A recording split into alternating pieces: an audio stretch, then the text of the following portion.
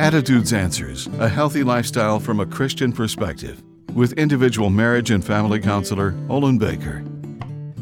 One significant blessing God extends to us is forgiveness, yet the most difficult task we experience as human beings is forgiving others who have offended us. We often take seriously the attitude of Henry Heine, the 16th century German poet, who humorously noted, "You should forgive your enemies, but not before they've been punished or hanged." A Japanese proverb noted, "Forgiving the unrepentant is like trying to paint a picture on the surface of water."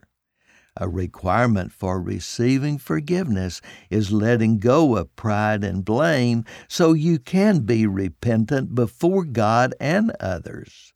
Achieving this goal is possible only as you extend forgiveness to others.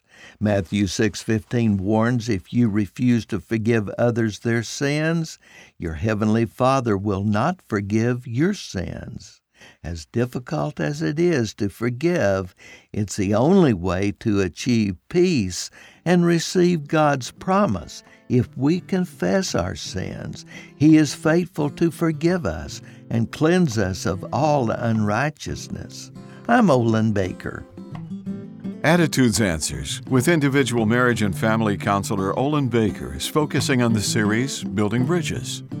Subscribe to the Attitudes Answers podcast on your favorite podcast platform. For a free transcript of today's show or to learn more, call 713-664-1475. And thanks for listening.